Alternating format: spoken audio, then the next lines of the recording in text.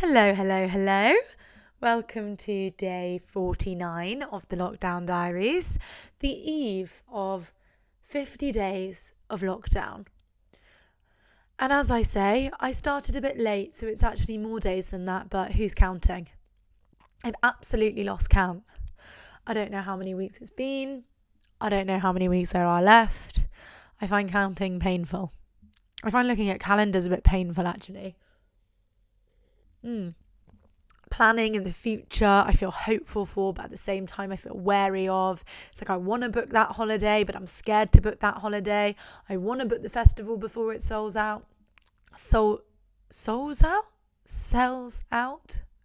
I need to start reading again. Oh my God, I said yesterday in this recording, tomorrow I'm going to start reading. Absolutely fuck all. Okay, after this I'm going to read. I'm going to go and get my book. I'm going to read until I fall asleep. I'm not going to watch TV like I always do and melt my brain cells. I'm going to read. I'm just drinking a really nice hot chocolate. Oof, hot chocolate's so underrated, I think. Right. It's a Wednesday, hump day. Started the morning with a workout with Holly, which means I do the longer one. It was fucking brutal, actually. No one should be getting that sweaty in their living room. I hated every minute of it.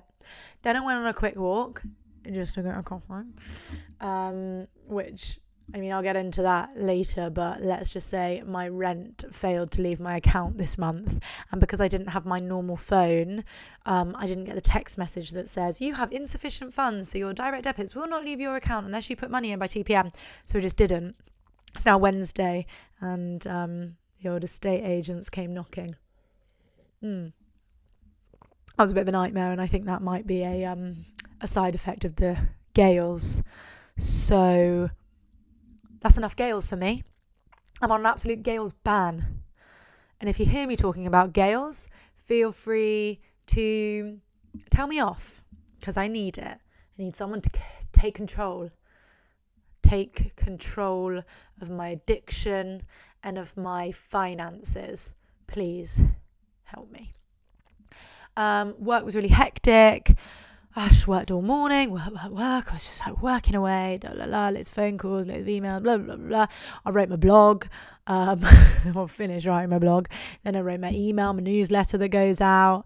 I did my Instagram stories. I tried to take pictures for Instagram, and it was so ironic because the whole point of the blog was like, love yourself no matter what.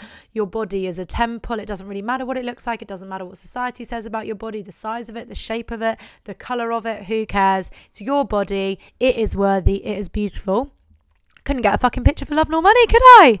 Looked absolutely horrific, but to the stage where it was like not even like a good horrific photo. Do you know what I mean? Like, it still has to be worthy of an Instagram. Otherwise, why would you post it? It's like, I'm not going to take a picture of like the floor and upload it. Do you know what I mean? Why would I do that? Why would you bother? It's not content, is it? It's not what people want to see on the feed. Not that anyone really cares what I post. Sometimes I think you've got to think big before you are big. That's one of my theories anyway. So anyway, I recycled an old photo and I thought that'll do. I went to pick up my phone and they had told me that the Face ID wasn't working, so I was a bit disappointed because I couldn't afford to get that fixed. But thank God I didn't, because the Face ID is working. So imagine if I'd have said, oh yeah, I need the Face ID working, and they'd have charged me another 200 quid when actually for the however much I paid for the screen, the Face ID is working. So did some like idiot in the shop just pick it up and try and make it work with their face, my Face ID? Obviously it didn't work, hun. It's set up to my face. Anyway, then I came back, bit more work, glass of wine, dinner, RuPaul's Drag Race, catching up before tomorrow's episode. And now here I am drinking hot chocolate in bed at 7:37. What a life. What a life. I'm starting to feel a little uninteresting. Like when people ask me, what's new? Have you got any news for me? Absolutely none. Absolutely none. I couldn't give you one piece of news that was interesting. No, honestly nothing. Honestly nothing. It's all very boring. My body is fine. I've got a rash on my face. So weird. Holly and I have got this matching like patch on the left side of our chin that's just like a blob where skin's just decided to fall off. I genuinely blame having a partner with stubble, scratchy stubble. I think over the course of like a weekend, it just erodes my skin from like kissing and touching and stuff. So now I just spend the whole week trying to recover from it. And then we go again. Rinse, repeat, recycle. My soul feels good, to be honest. I'm just moving. Do you know what? I feel like for a minute I might have been drowning, or flapping at least, like asking for help. You know, like when you get a bit out of your depth, or if you jump in a really cold like bit of pond or lake and you kind of can't breathe, and so you panic a bit. I feel like I was doing that for a minute. But now I'm just swimming. I'm moving in one direction. Actually, maybe I'm not swimming, maybe I'm treading water. I'm not necessarily moving forward, nothing is necessarily being achieved, but I'm surviving. My head's above water, I can breathe, and my limbs are moving, which I think at this stage is kind of something to be grateful for and excited about. I have to tell myself off today. Maybe if I say it on here, I'll do it, although I didn't read my book, did I? I have to ring my older relatives. I keep putting it off, and it's not because I don't love them. It's not because I don't have time. You can always make time for loved ones for a quick FaceTime.